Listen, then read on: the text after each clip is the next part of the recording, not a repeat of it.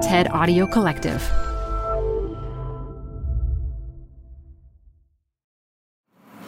Just give me 3 words.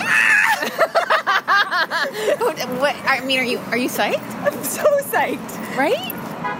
It's perfect for us. It's perfect for us. Yay! Okay, we gotta get to our first song. This is Zigzag. I'm Manoush Zomorodi.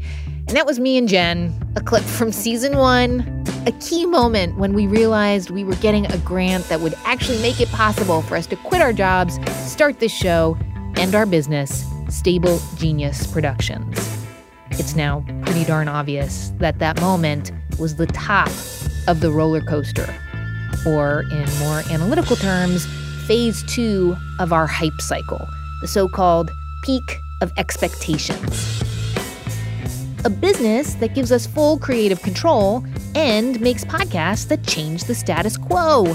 Money! Such grand visions. The world feels full of possibility.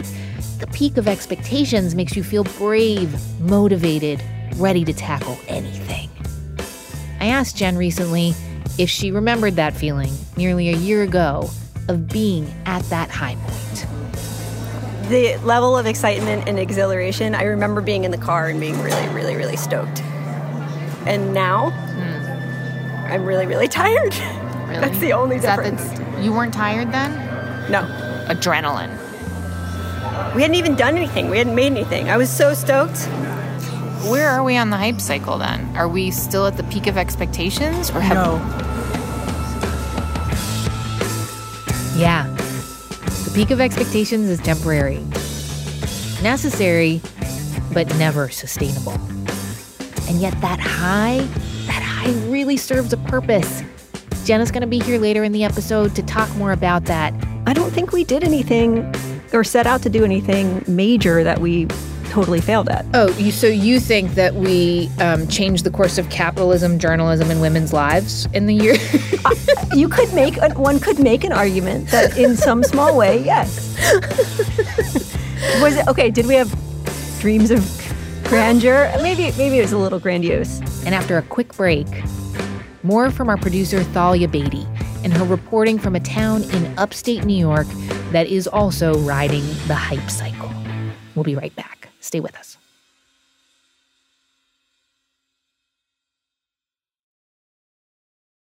Canva presents Unexplained Appearances. It was an ordinary workday until... That presentation appeared out of thin air. Also, it's eerily on brand.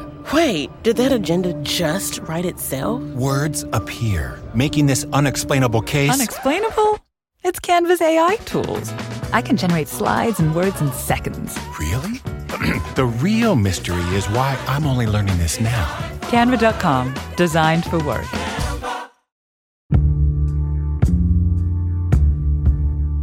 In the spring of 2018, it was clear that the small town of Messina had gotten bit by the Bitcoin bug, as North Country Public Radio and WWNY-TV reported. Around $700 million will be the total invested here. Town Supervisor Stephen O'Shaughnessy was over the moon when all of a sudden companies that do something called Bitcoin mining were knocking on Messina's door. Another miner wants to establish operations just down the road at the former General Motors site. Cryptocurrency, Silicon Valley. It's perfect. Was it perfect? Thalia went to visit the crypto factories that got some people, all excited, and to see for herself how hundreds of small computer rigs doing math problems all day long produce Bitcoin. Here she is. Is what I'm hearing the computers? Yeah. Yes. That sound equals money. That's what the... You know that Gatsby quote? There's some description of a woman's voice. Her voice sounds like money. Yeah. New. That's it. The new Gatsby. That's Mike Campbell, Senior Vice President for North Country Data Center, which is the local affiliate of Coinmint, and Don Hewlett, the comptroller. After hanging out with these folks, it's hard not to be convinced that they are cresting at the peak of expectations. I was floored by what they're building in Messina. And what I didn't even know was that they have 2 other mining operations in Plattsburgh, a town 2 hours east. Hi. Leon? This is Leon. Here's Leon Chrisman, the facility manager there. I've put a lot of time here. I mean, I live right there, and I had a bed here when but to no avail. You try to sleep, and that buzzing will go into your bones. But it's not just the deafening noise and the blinking green lights that contribute to the hype. It's because by running calculations and being part of the Bitcoin blockchain network, these computers are making bank. Serious money. To this day, here in Plattsburgh, we have almost 5,400 Bitcoins that have been mined here. We have 5396.88, which is substantial, Coinmint wouldn't tell us how much money they've made mining Bitcoin at their facilities. But if you take just the 5,400 coins mined at their one Plattsburgh facility and multiply it by what the price of Bitcoin is right now, which is $3,444 as of this recording, that's over 18 million. And if you consider last spring, Bitcoin was still clocking in at around $9,000. It's likely they've made a lot more than just $18 million in the last 9 months or so. And they're expecting to grow big. They're setting themselves up to scale this operation even more. I wouldn't even want to begin to question how much this all costs. Just in pure hardware alone in this facility, at the bulk pricing we get, is over $15 million just in hardware for the miners and the PSUs. That investment he's talking about, investment in hardware for the miners, he's referring to specialized computer hardware. The miners are a bunch of small computers whose sole purpose is to constantly solve a string of complex math problems on the blockchain. The miner that gets the right answer first earns a reward, new Bitcoin. And that's what pushes these mining companies to scale up. And what makes the site back in Massena, the old aluminum factory, so perfect. It's a big, cold building with a hookup to a lot of electricity. Mike and Don are clearly proud of this big operation. Oh my God. Okay, so for scale, I just want to show you just how long these rooms are for scale before we start looking at them. So we'll just walk up to the next line, and there are 6 of these lines. Okay, so how many football fields? We're not sure. 1,500 feet, just under 1,500 feet by 60 feet wide. And it's frost covered right now. It is. Yeah. So you see the open air from the bottom there, and then you see it's open to the top. It's designed to pull the heat up and out. As we look 1,500 feet down into this massive space, I notice a pile of miners waiting for repair. And I ask Mike what it takes to keep them running. At the end of the day, they're just little computer boards, so we have to take care of them. But there are things that can make them fail, like heat or... Like dust? Or dust, yep. They're pretty robust. Typically, the power supplies are the thing that fails more often, and they're a replaceable unit. One of the things I thought was totally fascinating is that you're constantly racing. Yes. Yeah. Yes, every single Bitcoin transaction is a race to be the one to solve it. And the rewards for solving it at this point are 12 Bitcoin plus transaction fees. Okay, and is this like baseball? Do you have a batting average? We don't have a batting average, we have a hash rate. We have our hash rate, and we have it does show how much luck we've had and how many... If you're wondering what a hash rate is, it's the speed at which the computers are calculating. So the faster they go, the more calculations they do, the more Bitcoin Coinmint makes. They also make money off transaction fees and operating other people's mining rigs for them. All those revenue streams together add up. Here's Leon Chrisman again, the facility manager in Plattsburgh. Yeah, that was one day, almost $5 million. $4.7 million. Yeah, they're making good money, most definitely. What do you guys do with the Bitcoin? It's a value holder? Do you cash out each day? We do. I believe it's done on a 5-minute increments, actually. So yeah, we're cashing out pretty quickly. Just let that sink in. Basically, as soon as they earn Bitcoin, Coinmint converts it into cash. It's sort of breathtaking. But the real physical experience of going to visit Coinmint's factories was intense. Entering one of the shipping containers where all the miners are stacked up is like walking into a sauna. Oh, it's warm! So this is the heat that we're exhausting Oh my gosh! Yeah. It's like an oven. Step in there. It's a good reminder that although Bitcoins are digital assets, the mining process is what tethers them to our physical world. It's highly energy intensive. The push and pull of forces taking in air and exhausting it takes special infrastructure to transport the energy to the miners. On a side note, listeners, trust us, we will get to the environmental impact before the end of the season. So in the Bitcoin circles, people are excited about the size and magnitude of this facility and this scope. So there are people who would like to get in on it and get a piece of what we hope will be one of the biggest facilities in the world. How many people work here now?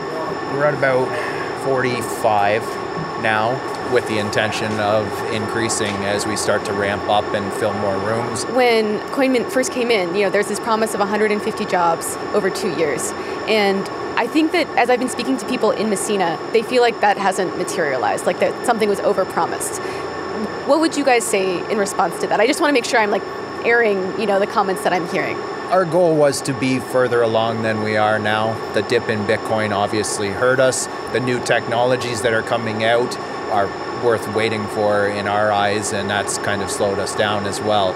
Our goal is still to be there, and obviously the more people we hire, the more profitable we are as well. So that's absolutely what we're aiming for, and we would love to be that kind of boon for the community. People tend to glaze over when you start talking about Bitcoin. They're like, oh, that's not going to work. What even is that? It's a hard conversation to have. What you just said, it is really hard to wrap your head around what the value is that's being produced here. And especially in this town where people were used to being able to really physically see and touch and smell what the hell was going on. And this is really much more, abstract. Yep. Absolutely. There's just a lot of misconceptions that come with it. And until you came in, is this what you expected to see?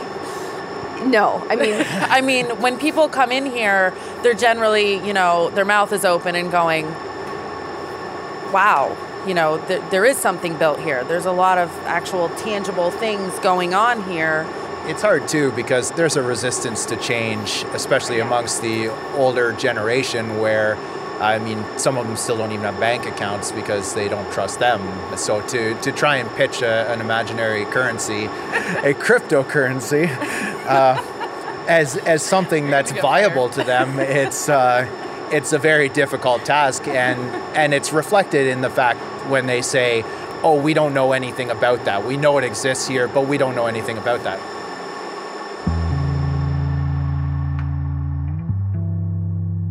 Mike and Don, the two locals who got hired to run Coinmint, stand by the company's huge potential. Yes. We wouldn't be here if we didn't believe in it and that it's going to succeed, and we hope to be at the forefront of it. We both come from other industries and are bringing something to this place and this new idea, and I believe in it, or I wouldn't be sitting here. You guys, thank you very much. Thank you so much for coming. Yeah. Glad you came. You're welcome anytime. Thank you. Cool.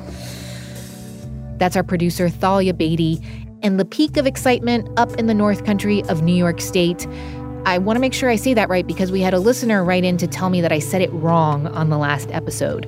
Folks up there don't live in North Country, they live in the North Country. My apologies, and thank you. Don't go anywhere, because after the break, Jen's here, and we are talking about our own peak of expectations and the $230 million making us wonder if podcasts might be at that peak, too. See you in a sec.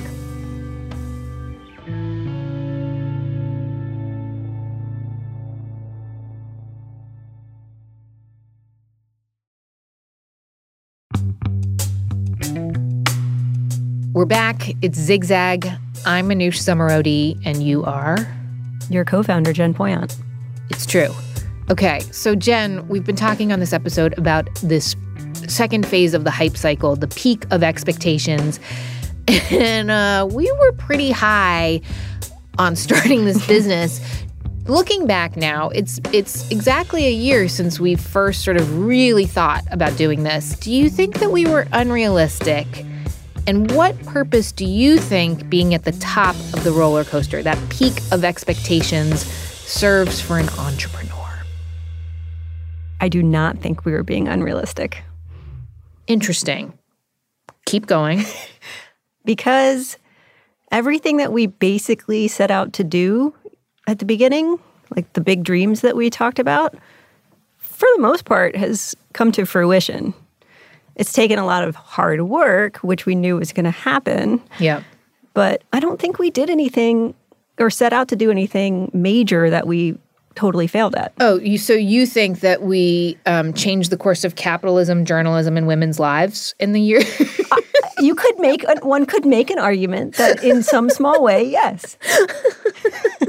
Was it okay? Did we have dreams of grandeur? Maybe it was a little grandiose. Sorry, I just screwed up on the level. So if that sounds funky, listeners, apologies. Because we're in our little audio booth. We still don't have our own studio. Wait, I don't think I answered the second part of your question, though. Let me read it to you again, because I really thought hard about these questions. What purpose do you think being at the top of the roller coaster, the peak of expectations, serves for an entrepreneur? I think it allows entrepreneurs to envision their best possible scenarios. Yes, that's true. And then for them to go after them with as much heart and intelligence and planning as they possibly can. I completely agree with you there. Like, I think that the vision that we spelled out initially was, I think the way that we said it maybe made it sound like we were going to accomplish that within a year. And no, of course not. Right. So, right.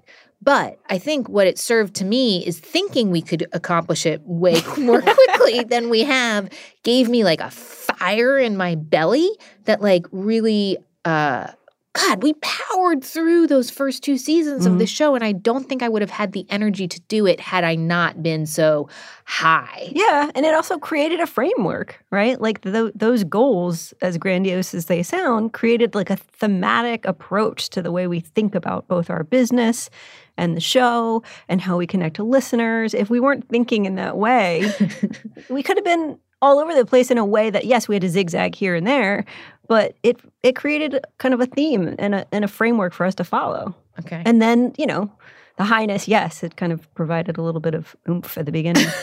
Now, part of the reason we also had that high was, of course, because we got that grant. And I would like to remind you, Jen, also of the debate that we had a year ago when crypto was at its very high. I was super skeptical, but curious. I have to say, you were willing to believe to the point that we played a clip on this show, I'm not going to play it again, where you said that the civil tokens, that cryptocurrency that we were given as part of our initial grant, might be worth a lot of money. Yeah. Or am I supposed to eat crow a little bit? Did I just set you up to no, I didn't mean to do that. No, it's okay. I was willing to believe that. And there's still, this might be really messed up, but there's still a part of me that's willing to believe that, you never know. It could still, they could end up succeeding in a different way. And those tokens that are, sitting in our wallet somewhere, 10 years from now, we would be like, wait, what happened to those tokens? Yeah. I'm not, that happened to Bitcoin holders. Right. I know Bitcoin holders where, they bought it on a lark, laughed about it, lost their wallet, or, lost their key. And then 10 years later, they're like, where is it? Oh my God, I've lost $1 million. I'm just saying it's totally possible. I'm not saying it's going to happen. And I'm not, but I think what it gave for me, there were a few moments where I was like, whoa, what if it really did work? I feel like it gave me as a reporter such an insight into the process that people who are creating something completely new that sounds crazy, where their brains have to go. I understood it in a way that so often journalists, I think, are like, well, that was duh. Yeah, exactly. And because journalists start out with a perspective of skepticism, right? Not wild optimism, right? Never wild optimism. Okay, I would like you to remind people though, what comes after phase 2 of the hype cycle, after the peak, the trough of disillusionment. Such a good name. It really is. I really admire them for coming up with these funny names. Wallowing in the trough. That's going to be the next episode, so I don't want to get you to talk about it too much here because the trough is fascinating. It's so crazy. But Do you have you felt trough-like over the last I have, year? yes. What moments were those? It's funny because sometimes I wonder if the listeners actually hear me when we hit those moments. I've been thinking about that recently. That's interesting. Like, I made an entire montage about my sleep problems. And then I admitted my email problems openly to the world. Yeah. And then recently I admitted that I was like, I had like a tiny mini breakdown. Yeah. And I think I was just a little burned out that week. Yeah. And somehow for me, I always related back to this commute that I'm not even really doing very much anymore. But when I do it, it freaks me out for some reason. So it's so interesting. That's weird because you've been doing it for so long. I know. I do think the MTA really is just a mind fuck. It's just fucks with your head, messes with your head. Yeah. In a way that like even a year and a half ago wasn't nearly as bad as it is now. But regardless, I just want our listeners to know those are all reflections of like normal, challenging points in the entrepreneurial experience. But sometimes they hear me talk about it because I'm an open book. But like I'm a positive, happy, mostly well-adjusted person too. You're awesome, dude.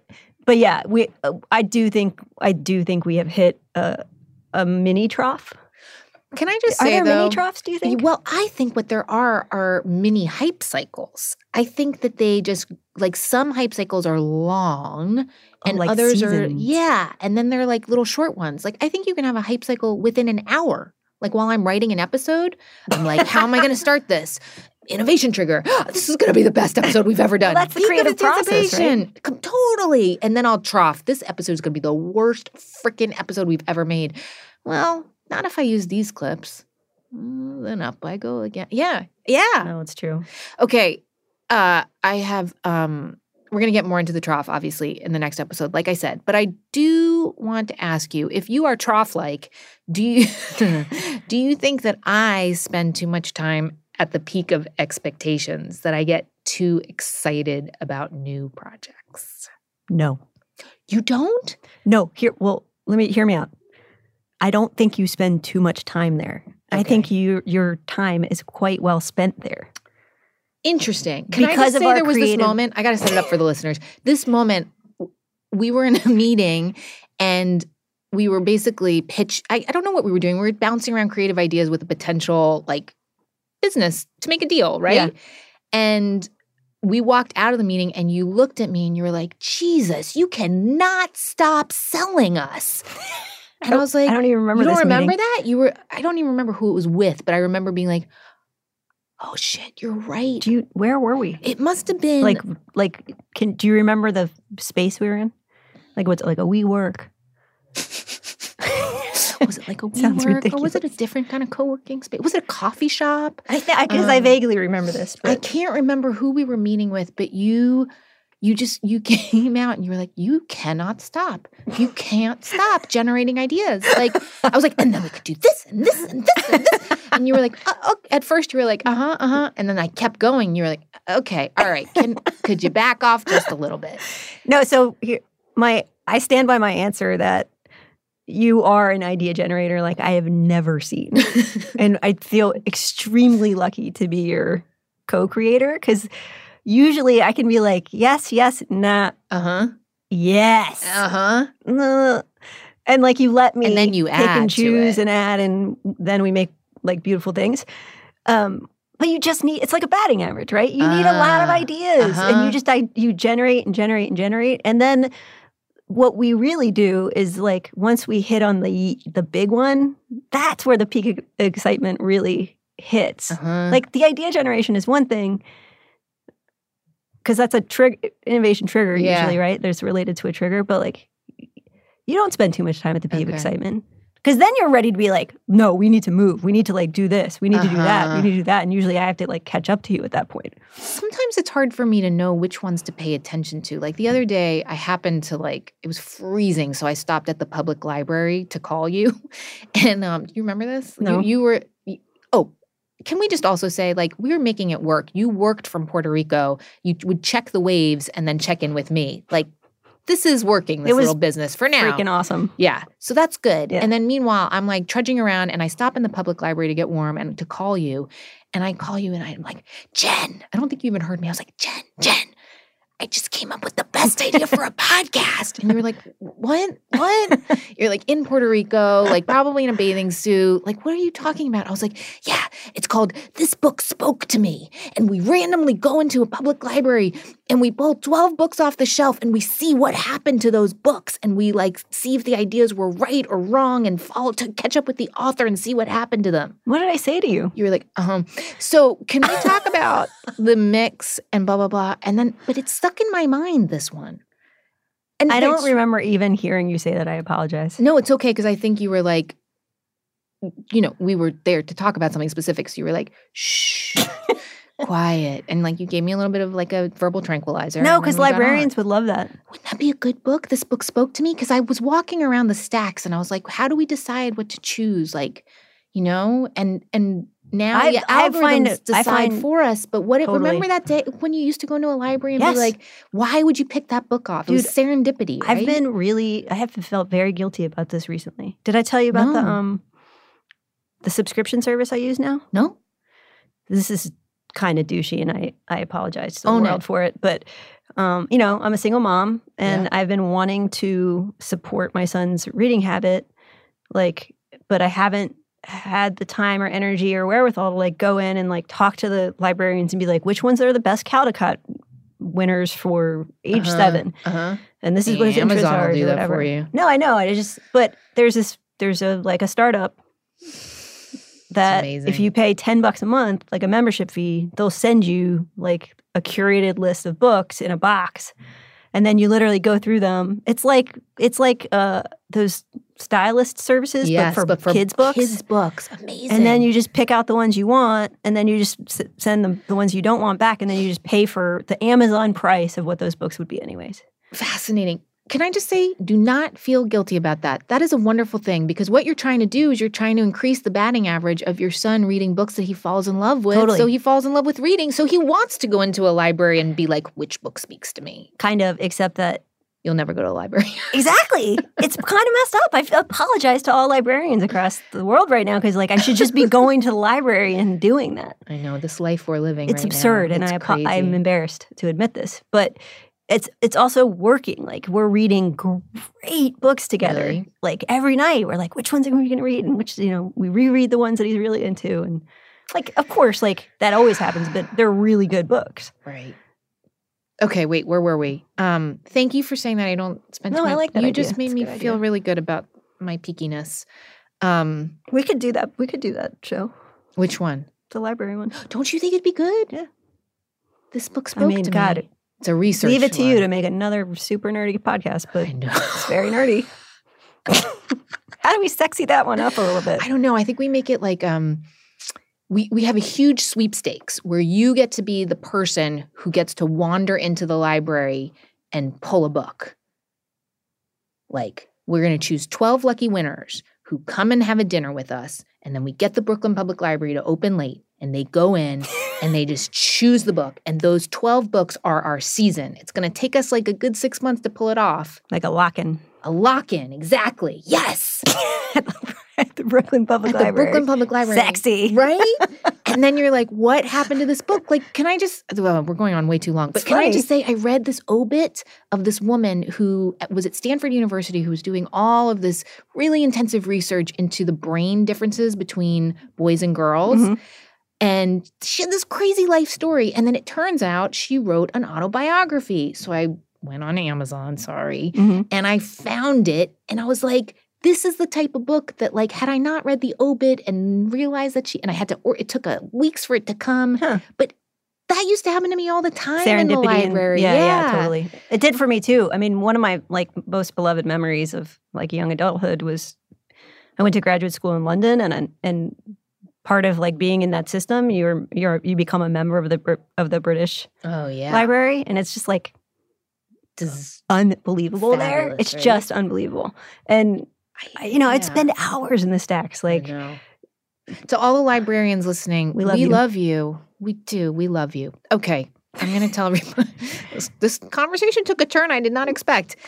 Okay, Jen, one last question before we go. There has been a bit of very big business gossip in the podcasting world that we live and breathe in.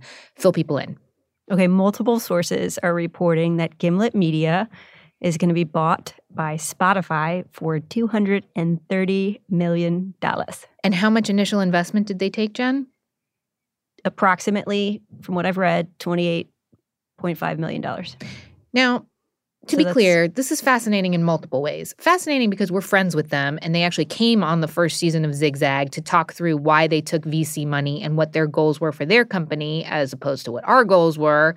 Secondly, this is really interesting because that seems like a lot of money. It's a 10x return, right? More. Yes, I can't do math. But the point being, like, I don't know, is a podcast content company worth $230 million? Like Midroll or Stitcher, whatever you want to call it, went for $50 million. Yeah, I don't know. I mean, I think it's a really interesting question. Like I was just starting to, in my head, like add up all the shows that they do, but then also they do that custom content and that's worth a lot of money. Right. And the IP, I guess, that's starting to come out of there. Right. So like maybe that adds up. I guess it does. I mean, I'm thrilled for them if that's what they want. I don't know. I can't help but thinking about Alex in the first season of Startup where he's like, well, I don't know if I want to build a company that I sell. Isn't the point to like, I don't know, he was sort of idealistic. Did he say that? Yes, he did say that. I don't know. He can go build whatever he wants now. Right. That is true. I will say, though, I worry that podcasts are at the peak of expectations, and we know, of course, what comes after that. Yeah, the trough of disillusionment. Yes, so I don't know. I hope that we're on the plateau of productivity, but what if we're not? That's the thing, though. I mean, even if we enter the trough of disillusionment, which is, I think, probably comes in the form of lower CPMs, meaning like the amount of money that advertisers will pay for impressions on podcasts. Like that might go down, say if there's a recession or something. But like you and I are messing around with all sorts of different funding models for podcasting, and everybody else is too, I think, to some extent. And like it seems like the technology for discovering good podcasts seems like there might be like a trigger of innovation happening there soon. Nice. And like, Spotify is part of that. That's true. And then the idea for a while there was that like you were going to be able to access them in your car really easily. Like I don't know what's happening there, but that's happening. But just this discovery thing still makes it difficult, right? But I guess my point is like the possibility of the rate of like adoption for podcasting is still very. That's true. Like there's just so many people that still don't understand how to do it, but once they do, they're like, "Wow, this is awesome!" And that would be good. Like if Spotify cracks that, or any other company cracks that. Yeah, I mean, I gotta say, this is gonna sound a little cheeseball, but storytelling and like. I mean it in this. Joseph Campbell? Exactly. Dude, you just channeled me. That is exactly where I was going to go with this. It's true. It's an ancient form of communication and community building and of passing down our histories and noting our histories, recording our histories. And it speaks to people. And we're so lucky to be in a time where we're sort of reinventing the wheel in that regard. It's pretty great. Okay, that's my peak of this. That was really lovely. This is what's going to keep you going for another week, I think. All right. Speaking of great storytelling, I want to tell people about what's going to happen on the next episode. We're going to go back to Messina, Bitcoin. Listeners, Jen and I are like dying to know, is that sweet town that has gone through so much economic turmoil, is it going to benefit from this crypto empire we've been telling you about with all that cheap electricity, the industrial ruins that they've made work for themselves? That is where we're going to go. And spoiler alert, as we mentioned already, the next phase on the hype cycle is the trough of disillusionment. There's this very dark cloud that hangs over the community, and I think that is fear. Yes, the darker side of all the Bitcoin bonanza in the town of Messina. That is in 2 weeks when our next episode comes out. Also, I talked to Kevin Werbach from MIT about what the story of Bitcoin, of virtual currencies, and blockchain generally, what it says about humans and trust, and what feels like a very crucial moment in our global economy. Technology truly will set us free, and we really can solve the hardest problems in the world. That's in many ways a really amazing, wonderful thing. But it also leads to a tendency to too much assumption that we're going to solve all the world's problems, which is obviously what we're seeing now with companies like Facebook and Google and so forth, where now in some ways they're causing the world's problems. It's going to be good. Please tell someone you know about the show. Word of mouth is how we grow Zigzag. And also sign up for our excellent, bi-weekly right now, newsletter so we're not, spamming you. It is chock full of links, photos, and information. Sign up at zigzagpod.com. Also, have we told them, Jen, that the art for this season is so stunning? It is by Sarah Wong. She has done work for NPR, for The Atlantic, lots of great places. They should go check it out online at zigzagpod.com. Jen is working with her and Thalia to create special art for every episode for this season 3. We love Sarah Wong. She's awesome. And it's been really fun. And I really do love this artwork. Yeah, she's digging the hype cycle stuff. Okay, let's do the business. This episode was produced by me, Jen Poyant, and Thalia Beatty. Matt Boynton was our audio engineer. David Herman is our composer. Many thanks to Dan Dzula for his help, too. Zigzag comes from Stable Genius Productions in partnership with Civil. We are proud members of Radiotopia from PRX. I'm Manoush Zomorodi. Thank you so much for listening.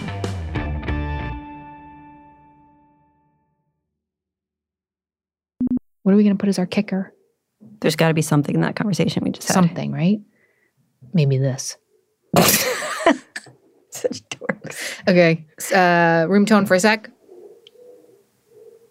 What is that noise? I don't know.